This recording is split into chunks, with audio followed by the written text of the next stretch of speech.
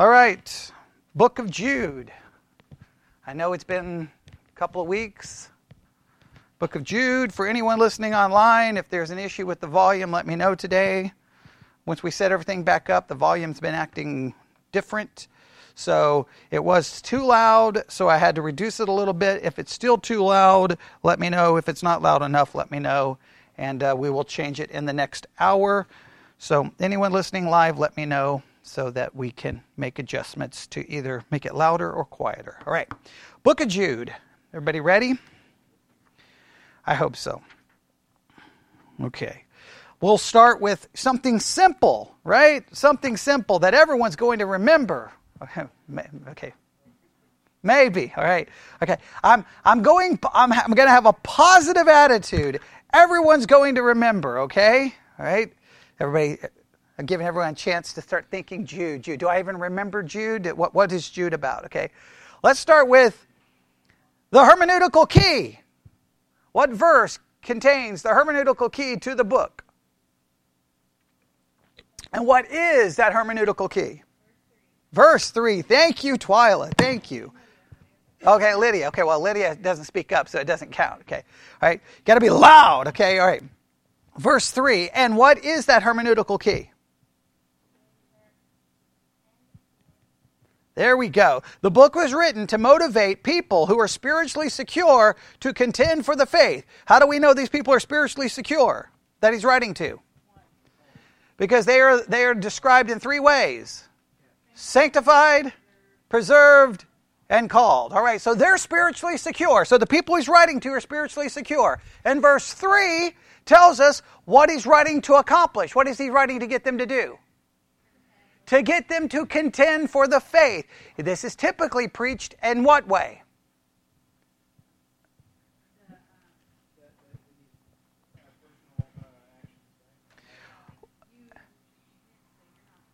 Okay, it's typically preached, and almost we forget the contending. They mention the contending for like 5 seconds. And then when you start listening to the rest of their sermons, it turns into, hey, don't be like the false teachers or you're going to be judged. Don't follow them or you're going to be judged. Don't follow them or you're going to be judged. And that literally the book tells you what it was written to do. To get them to contend, not to warn them about being judged. So all of the discussion about judgment is there for what purpose? To get them to contend. Not because they're going to be judged, but because the others are going to be judged. So he's trying to motivate them to contend so that those who are going to be judged could be plucked from the fire and possibly be changed from their false way of understanding to a correct way of understanding. The handling of this book is absolutely bizarre to me. And the things people do with this book is absolutely bizarre. When I reviewed the sermon that was preached in Fort Worth, Texas, where the pastor talked about taking homosexuals, lining them up against a wall and shooting them in the back of the head, part of the reason he preached that sermon that way was a misinterpretation of the book of Jude. And I'm like, what is he doing with the book of Jude? It's insane how people can just get so, confused. So to try to avoid that confusion, we've been trying to work through this and hopefully try to establish some distinctions here that I think are very important. So that's a hermeneutical key. Now, remember, there is much dispute. We talked about this way back at the beginning. There's lots of disputes on how to outline the book, and I'm not going to go through all of those disputes, all right? But I want to make sure that I at least remind you of this, of separate concepts and purposes. And there are two concepts that are separate.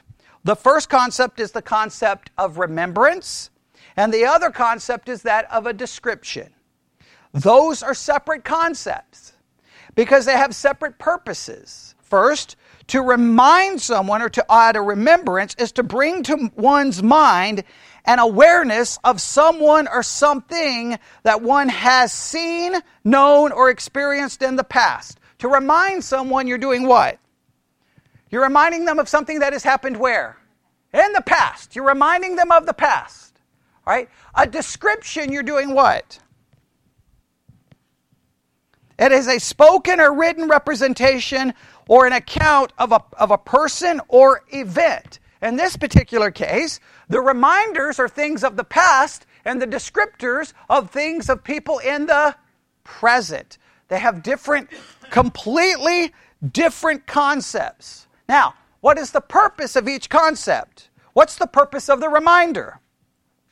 The reminders are designed to look to the past to motivate the people he's writing to act where? In the present. And look at verse 5. After, what does he do in verse 4? Everybody look at verse 4. Okay, verse 3, that's the hermeneutical key. I'm writing to you to get you to contend for the faith. Why do they need to contend for the faith? Because men have crept into the church unawares, who've turning the grace of God into lasciviousness. And then look at the very first words of verse 5. I will therefore, because of this situation, he's going to do what? Put them in remembrance. So the reminder is designed to look at the past to motivate action in the present. What's the action he's trying to motivate? To contend. So the reminder is to motivate action of contending where? In the present. So something in the past to motivate action in the present. That's the reminder. Now, what's the purpose of the descriptions?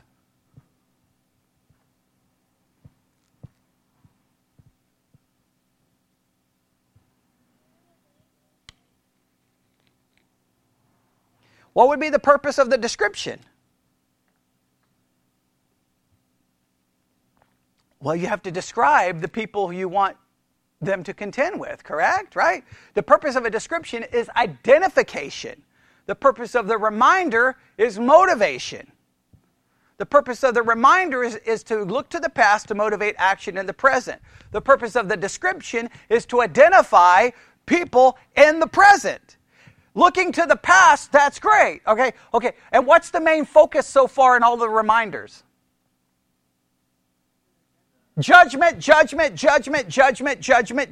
right? The reminder is God judges in the past, and he will judge in the future. So you need to be motivated to contend because these people are going to be judged. That's the reason. So he's giving them these extreme examples of judgment, right? What was the first reminder? Right? Israel. Was there a whole lot of death and judgment involved with Israel? Yeah. Entire generation died off, yes? Okay. What was the next one? Angels. Well, they're locked in chains until the day of judgment. There's something serious happened to them. They're angels, and next thing you know, they're locked up. Third? Okay, I think that ended pretty bad. Would you agree? All right? So, these are examples of extreme judgment, trying to warn them, okay? So, that is what we've looked at. So, we've kind of, I will say I won't say we, I decided to work it this way. This is important. That we have kind of the greeting, right? We kind of have the purpose, and then we are given what I think are the reminders. And I broke the reminders down this way. Verse 5. Okay, what's the reminder there of 5? Israel and Egypt. 6. Angel. 7. 9. Michael. I'm going to skip the next one. Verse 14 through 15. Enoch. Everybody see it? And verse 17. Words of the apostles, all right? Those are all reminders of specific things, all right? Some of those reminders are very much focused on judgment. Now, I'm not going to go list all of the descriptions, but the descriptions show up relatively quick. You can see where it starts describing the people. Now, today, last week we took a kind of a do-over. The week before, we had gotten to verse 9, right? And if you'll look at verse 8, it says, these filthy dreamers defile the flesh, despise dominion, and speak evil of dignities. Now he goes from the past and comes back to the present and says, I'm pointing to these specific people. Now, in verse 9, we talked about Michael the archangel. When contending with the devil, he disputed about the body of Moses, durst not bring about against him a railing accusation, but said, the Lord rebuke thee. What is significant about verse 9? What is significant about verse 9? It's a reminder, yes? Okay, this is in a sense explaining how to contend, right? Or how not to contend. Okay, so we talked a little bit about that. We won't go back through everything there. I think it was an important lesson, but I'm not going to spend any time. Now, here's where things get weird in the next verse. And this is where it causes problems with so much of outlining and so much confusion. All right? Because when you try to figure this out, you can think of it this way. You can try to have these two very separate parallel paths that make sense. And you keep them distinct because by confusing it, people can do some really weird things in their preaching.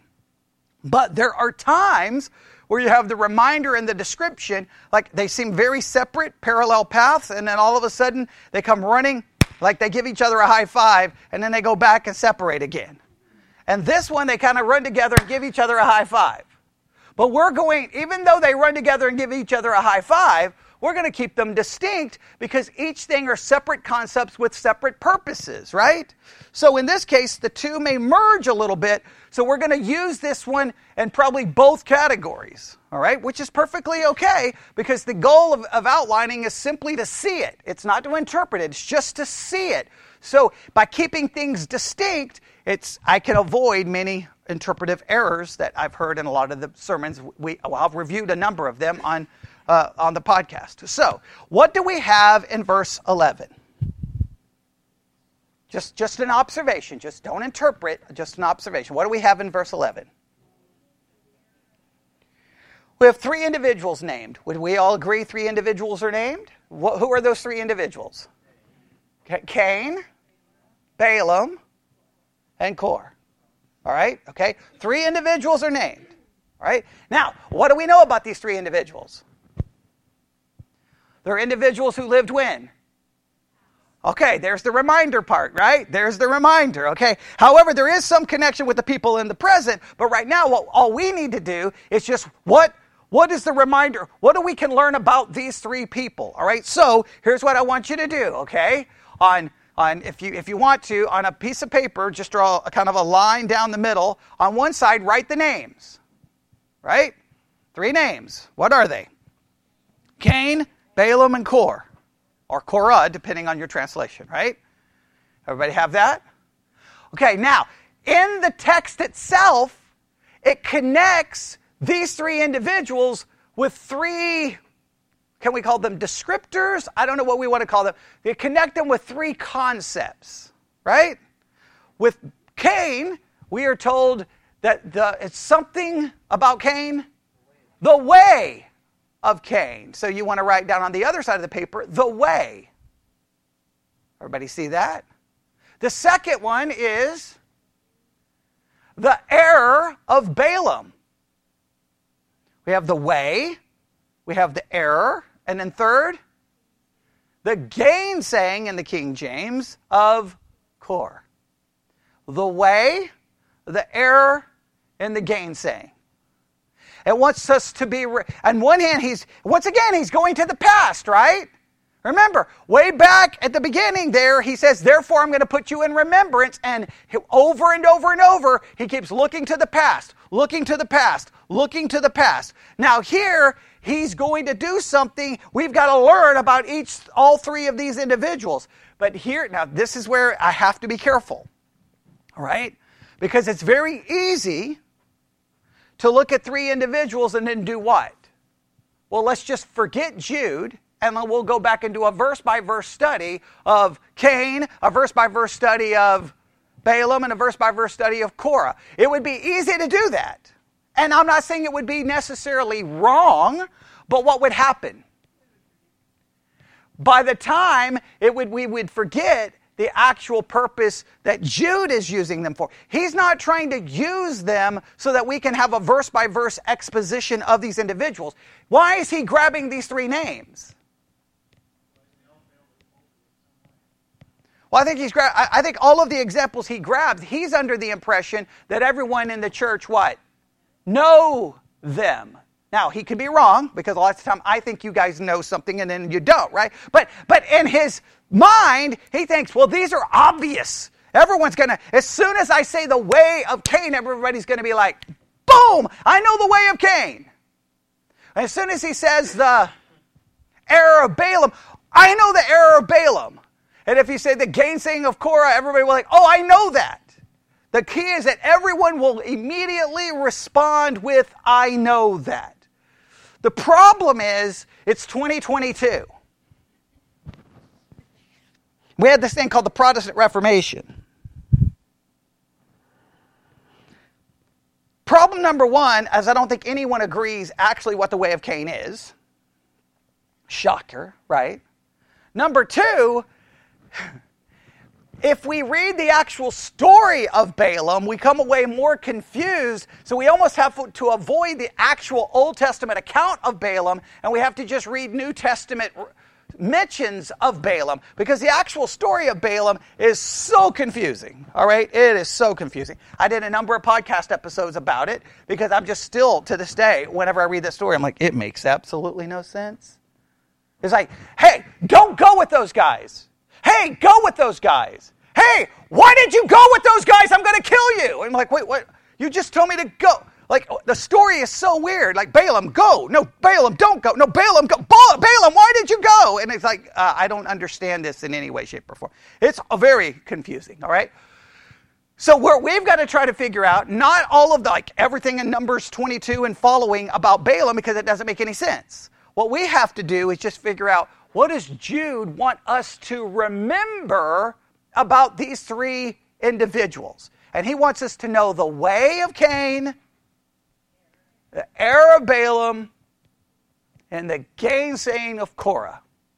Now, what his purpose in that, we know part of his purpose is he's reminding us, so because these reminders are to motivate them to contend. Here, this one has a descriptive purpose and a reminding purpose, but we're going to keep them separate right now. We're just going to focus on it. So, what are we going to work on first? The way of Cain. All right? Everybody knows where the story of Cain is found, correct? Okay, if you would like, I'm just going to give you just a couple of seconds here, but you can start thinking, you can talk amongst yourselves, you can call a friend, you can ask Siri, you can ask Alexa, you can do whatever you need to do, you can ask Google, I don't care who you ask. I want you to start thinking of how you would describe the way of Cain. If I put you on the spot. Now, if we start looking at commentaries, it's going to get very interesting. In fact, I have a bunch of them. Right here. All right. I have a whole bunch of them right here. All right. In a minute, we're going to look at all. So just start thinking about it.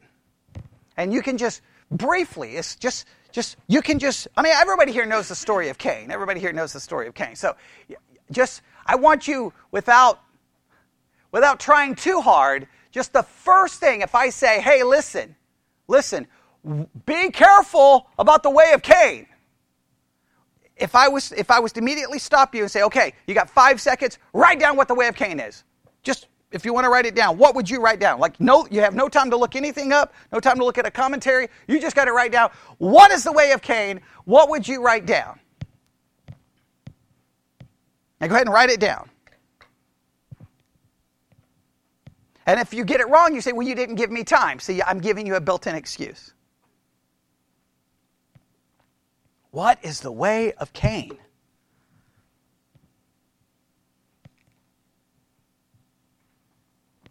What is the way of Cain? All right, anybody, what did you write down? What did you write down? Come on, it's okay. Don't be embarrassed.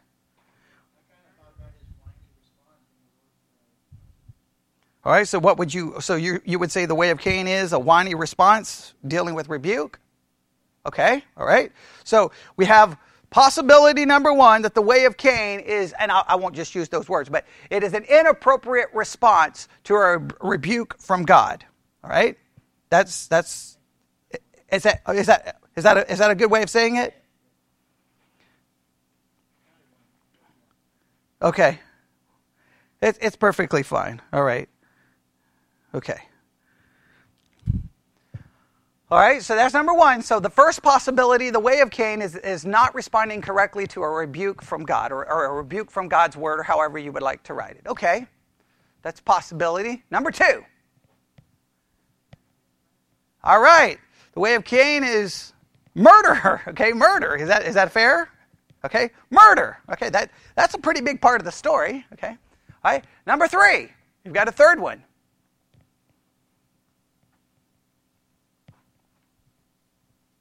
Do we have a third one?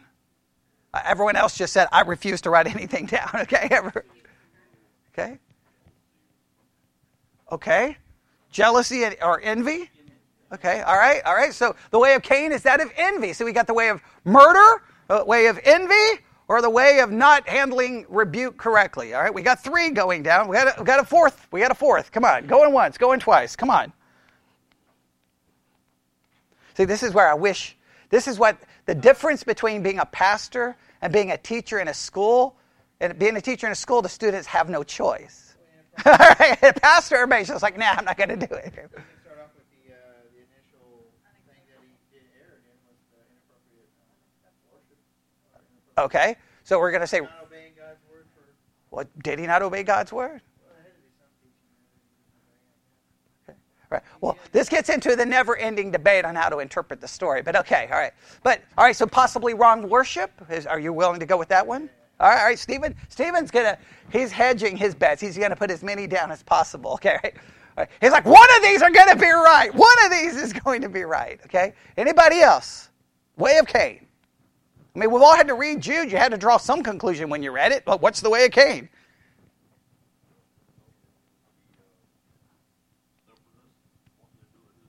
Okay. Well, maybe rebellion? Okay, all right, possibly.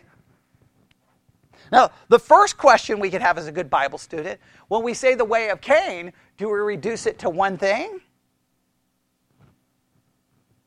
That would be a good question, right? Okay. Do we lump everything in together? Again, what's troubling is, what does Jude not do? It doesn't explain it. He just says what?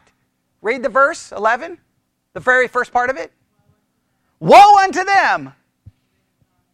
They have gone to the way of Cain. So he's going to give these reminders. Now, this is where the reminders and the descriptors come together for a brief second, all right? But he says, woe! In other words, this is a bad thing. Now, first, let's just read this in a number of translations and see if everyone uses the same language here, just from a translation standpoint. Let's not even get into commentaries. Are you ready? NIV, how does the NIV have it? Woe to them that have taken the way of Cain. New Living, what sorrow awaits them, for they follow in the footsteps of Cain, who killed his brother. Wow, the New Living Translation just basically tells us what they think the way of Cain is. Isn't that crazy that the New Living Translation has it that way? They're just really just like, hey, we're going to tell you what we think the way of Cain is, right? He killed his brother. So they're going after the idea of murder almost here, okay? How about the ESV? Woe to them, for they walked in the way of Cain. Berean Study Bible. Woe to them that have traveled in the path of Cain. Berean Literal Bible. Woe to them that have gone in the way of Cain. King James. Woe unto them that have gone the way. New King James. Woe to them, for they have gone in the way. New American. Woe to them, for they have gone the way. New American Standard 1995. Woe to them that have gone the way. So the rest of them pretty much go, oh wait, the Amplified does this. Let's see if this helps. Woe to them, they have gone the defiant way. They describe the way as defiance. He's defiant. Okay? Well, I mean, the other one added an entire phrase, okay? The other one added an entire phrase. All right? Now, there may be some textual variance or textual reason for doing so, but most of the translations simply describe it as the way. Agreed? All right. So let's just see what some commentaries do. Everybody ready? Let's go to this one. Are you ready? Cain rebelled against God's way of salvation. They connect the way of Cain as a rebellion to God's way of salvation. So in other words, Cain wanted his way, which was opposed to God's way of salvation. So they would see this as an attack upon the way to salvation. All right, that sounds good. Now, we've got to, nobody here went with that, right? Y'all went with murder, rebellion. Okay. This one is a common one, all right? Let's see how they try to express it. All right, are you ready? Cain rebelled against God's way of salvation. They say Genesis 4. We know the story of Genesis 4, right? What's the basic story of Cain? It was time for sacrifice, or offering, we should say. Abel brings one. Cain brings another. There's all kinds of debates all day, every day, about why was Cain's not accepted and why was Abel. A going theory is that Abel brought what? An animal, and Cain brought off something that he had grown. Now, so some people say, see, that Cain was wrong. Now, you could argue that Abel seemed to be the one who kept the animals, and Cain seemed to be the one who grew the crops, so they were bringing what they had. All right? And some people, but animal was required. Really? In Genesis 4? You've established that? From what? You said, well, go to Leviticus. Leviticus hadn't been written yet. Remember, that's how we interpret Genesis, is the never-ending problem in how to interpret Genesis. Because we always sometimes try to judge the people in Genesis based off laws that had yet been written. And then sometimes we excuse the behavior, right?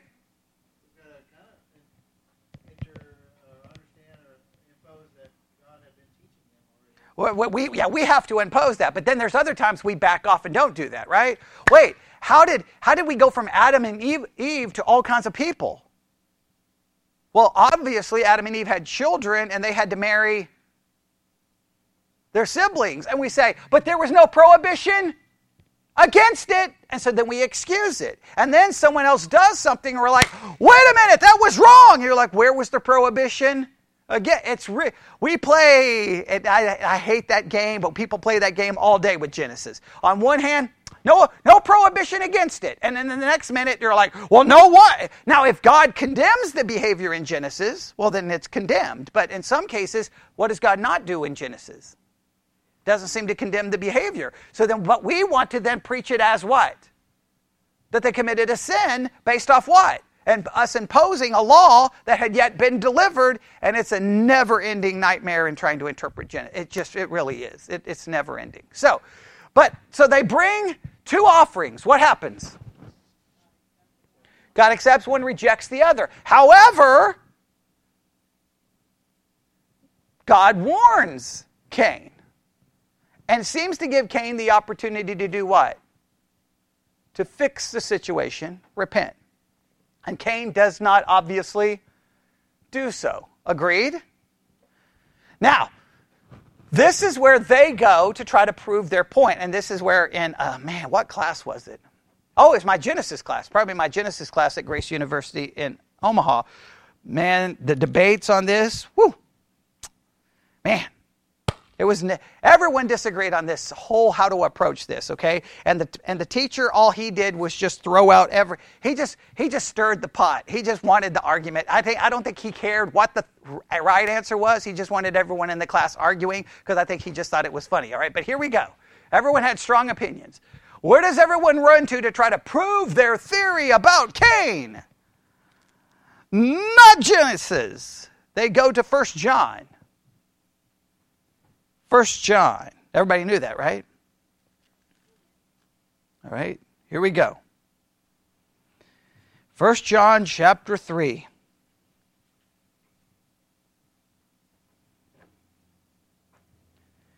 All right, let's see how far we can get. We still got a little bit of time. Everybody ready?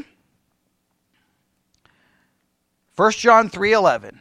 For this is the message that you have heard from the beginning, that we should love one another, not as Cain, who was of that wicked one, and slew his brother, and wherefore slew he him?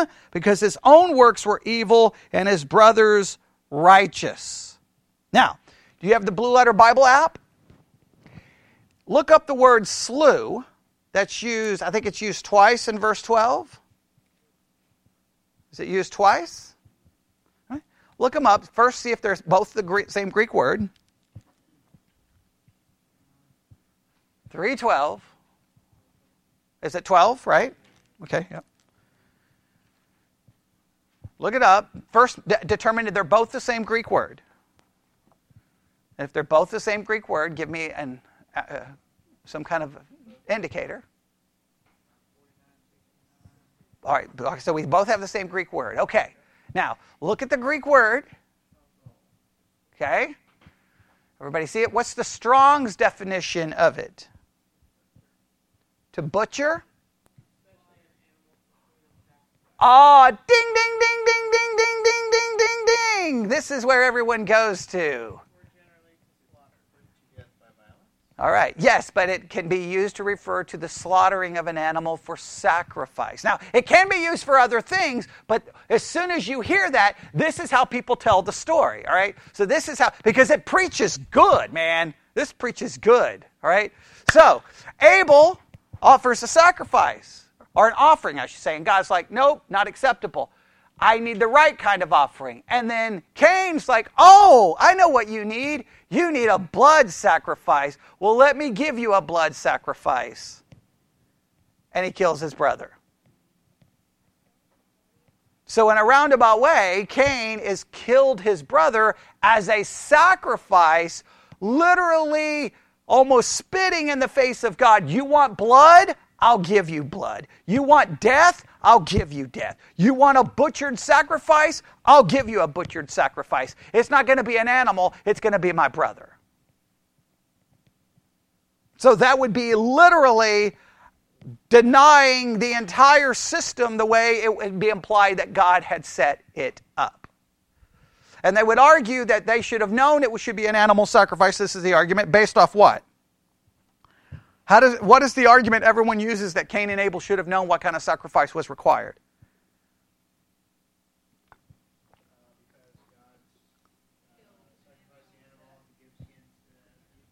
Because he clothed Adam and Eve in animal skins, which would require the death of an animal, and that from that point on, the establishment of animal sacrifice was at least implied in the text, even if it wasn't explicit. And then here, Abel offering an animal sacrifice means he got the idea from somewhere. Why did Cain do the opposite? Some people say he can't be condemned for this, but 1 John, by using that Greek word, it seems to be like, well, it can be. Now, to be fair, it can be used for other things as well. That's always one of the difficulties. You always have to be careful because sometimes a Greek word can have 4 meanings, and guess what you have a tendency to do?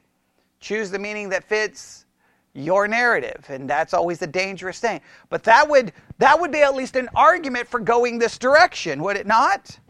Let's see what they do with this. So what is their argument? The way of Cain is what? Rebellion against God's way of salvation. Right? Now this is what they say. By clothing Adam and Eve with skins of slain animals, God made it clear that the only way of forgiveness is through the shedding of blood. That is the way of faith, not the way of good works. But Cain rejected this divinely authorized way and came to the altar with the fruits of his own labor. God rejected Cain's offering because God rejected Cain. His heart was not right before God. It was by faith that Abel's sacrifice was offered, and that was why God accepted it. Well, there's a lot of ways we could go here, but they say the way of Cain is the way of religion without faith. Righteousness based on character and good works. The way of Cain is the way of pride. Now they keep adding all kinds of new ways, but okay, all right. A man establishing his own righteousness and rejecting the righteousness of God that comes through faith in Christ. Cain became a fugitive and tried to overcome his wretchedness by building a city and developing a civilization. He ended up with everything a man could desire except God. So their argument is the way of Cain is what? It's rejecting the way of salvation to establish a way of salvation based on one's own righteousness and one's own works apart from faith. There's no question Abel's sacrifice was accepted because he offered it by faith. Cain offered it out of, I have to do it, but there was no true faith involved, and he was establishing his own way. And the height of establishing his own way is like, oh, you want a sacrifice? Let me give you one. And he goes completely opposite to what God calls him to do. He kills his brother. So the way of Cain is rejecting God's way of salvation. Now that would be somewhat relatable to what's happening, this reminder would be important, right? Because certain men had crept into the church unawares, had turned the grace of God into lasciviousness. They are attacking the doctrine of God's grace. So this would be a very possibly good reminder. Let's look at some other commentaries and see if they go the same direction or offer something different. All right? Are you ready? Here we go. Because there's a lot of them. Here we go. Let me jump down. All right. In the way of Cain, the first great criminal is how they describe Cain. The first to outrage the laws of nature. Explanations to the effect that these libertines followed Cain by murdering men's souls by their corrupt doctrine or by persecuting believers, and other suggestions still more curious are needlessly far-fetched. So, that don't really explain it, but this is what they're saying. What did Cain do? Kill his brother. These men who've come into the church, they've followed in the way of Cain because they are killing the believers with their false doctrine. So they're saying the way of Cain is the way of murder, and these people are following that way by murdering people with their false doctrine. So they just focus on what? The murder. All right? They say any other explanation is far-fetched, is what they say. All right? So, that... Do what? Yeah, hey, every other view is wrong. Our view is right. And that's the way we always do things, right? Our way is right, every way is wrong. Okay, so we got two different views, right? So what's view number one? Basically, religion without faith. He was rejecting God's way of salvation, establishing his own. What's the second way? It's a way of murder, and the application is not physical murder. The application is they're murdering people through their false doctrine. All right? Okay? That's pretty much all they offer. They don't really do much else with it. All right? Let's go with, here we go. For they have gone in the way of Cain. Here's commentary number 3. That is, they evinced disobedience and rebellion as he did. They have shown that they are proud, corrupt, and wicked. So basically, it's just disobedience and rebellion.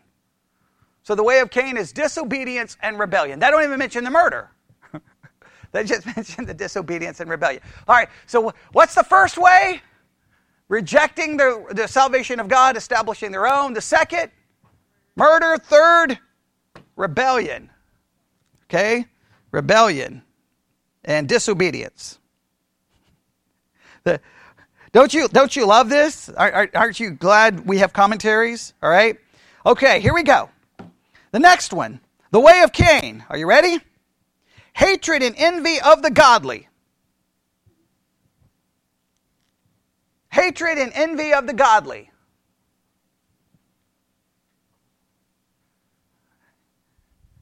Isn't Bible study so simple? Isn't Bible study just so easy? Oh, and if you ever think it's easy, just become a pastor, and then when everyone disagree with you, and you'll see, well, I don't even know why I study, right? Because that's how it always happens. All right, the next one. What do you think the next one is? I see here. The next one, I'll just kind of paraphrase instead of reading all of this. It's hatred for your brother. It's hatred for your brother. So the way of Cain is to hate your brother.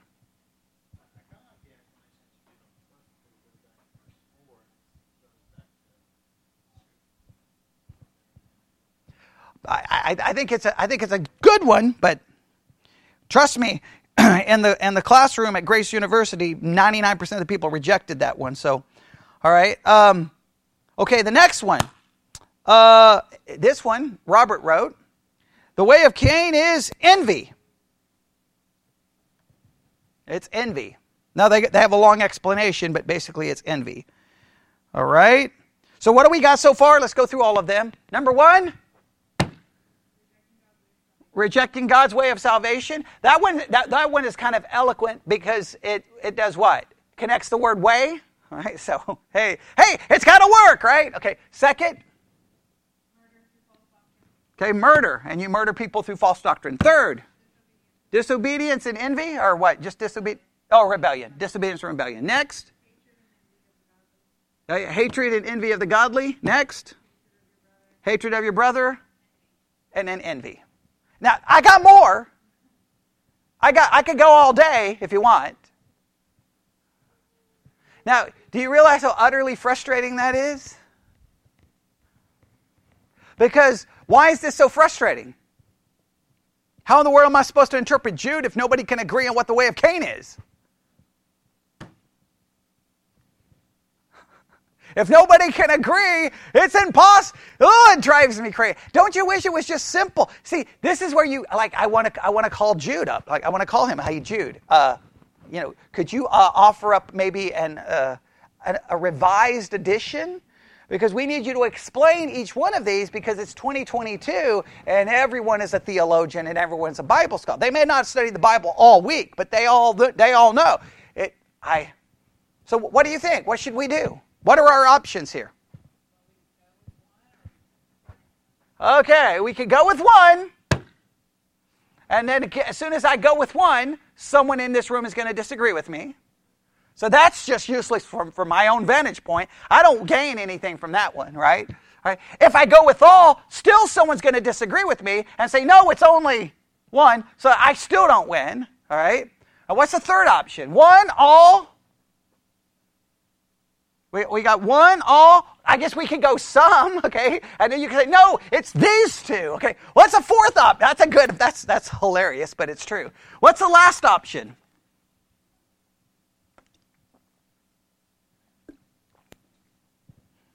We shrug our shoulders and move on. But the problem's going to happen right with the next one. And it's going to have, well, at least the next two are a little bit more specific. Jude does give us a little bit more here for the next two, all right? I think we can kind of figure out the next two, right? Greed and rebellion, the next two are kind of clearly articulated. But he feels like everyone just knows. Everyone just knows.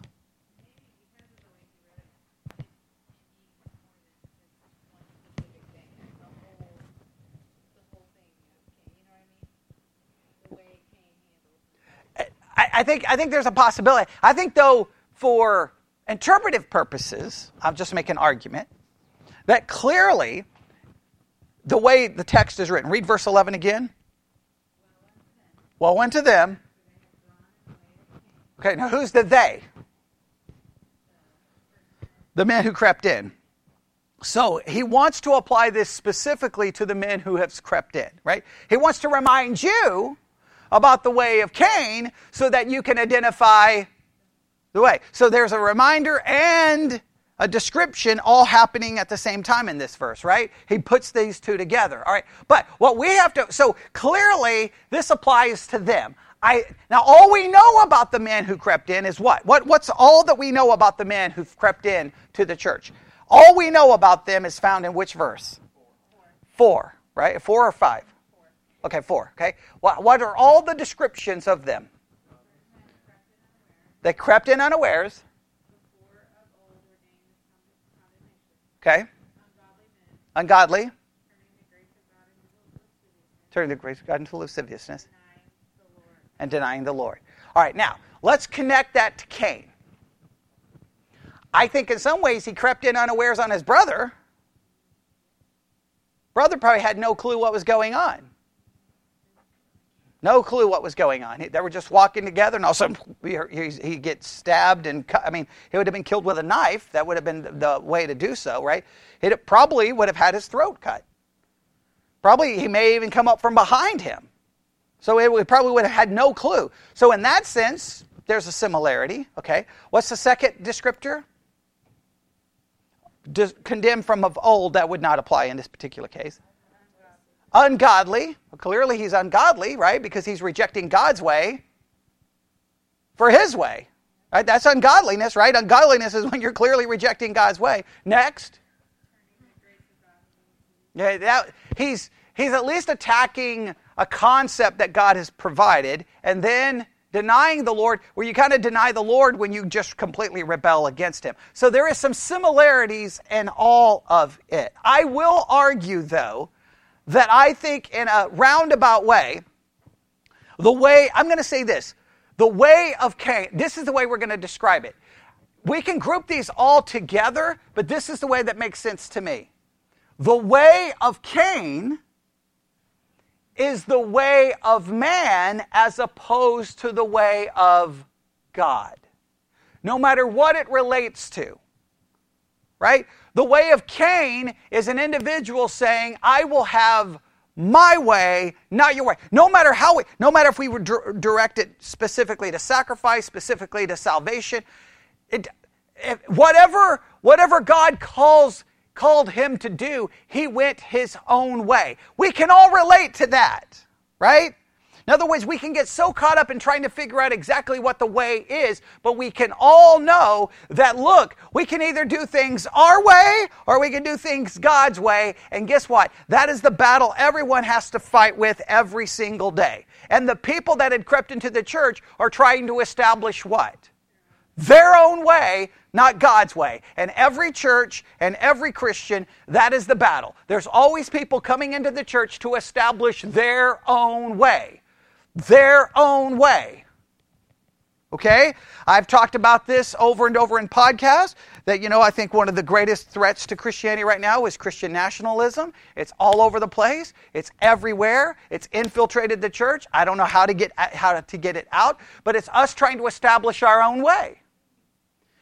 Other people say other things are the threat. Whatever the threat is, it's always, look, the threat to the church is always the same. Here's God's way, God's doctrine, God's word, and we come along and establish our way. But what do we always do when we try to establish our way? Claim that it's God's way. Those people who crept into the church unawares, do you think they were claiming, we reject everything? No, they claimed to be they would have been claiming to do the right thing. The Pharisees were claiming to do the right thing. The false doctrine always claims to be the true doctrine. We always claim our way is the right way. So I think that is the way of Cain, is simply the establishment of he's reminding them that there was Cain who tried to establish his way versus their way, and they need to be aware that people had come into the church to establish their way. And what are they to do with those people who've tried to establish their own way? To contend with them. To contend with them. And in a roundabout way, what's interesting that Cain is mentioned first. God contended with Cain. Did he not? Hey, sin is right at the door. He's creeping to basically control you, to dominate you. It's right there. All you got to do is the right thing. And then it seems he left the presence of God and is like, hey Abel, come on, let's go take a walk. Come on. And he would be like, I'm going to go hang out with my brother. And then next thing you know, he's dead. Which is just a messed up story. But, and you know what? What's the problem? What bothers you most about the story of Cain and Abel?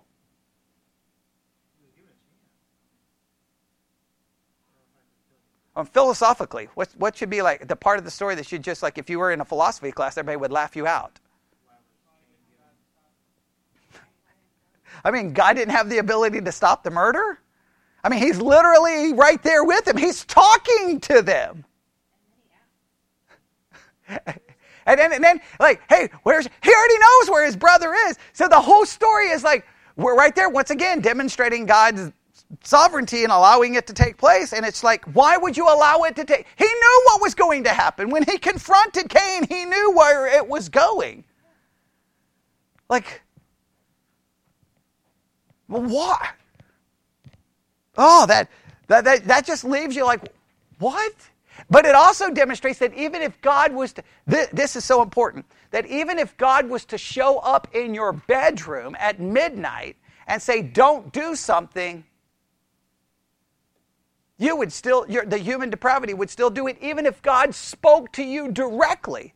That's even more bizarre to the story. People say, well, if God told me not to do something, if God showed up and slapped you in the face 4 times, your depravity is so great that you would still walk out and kill your brother.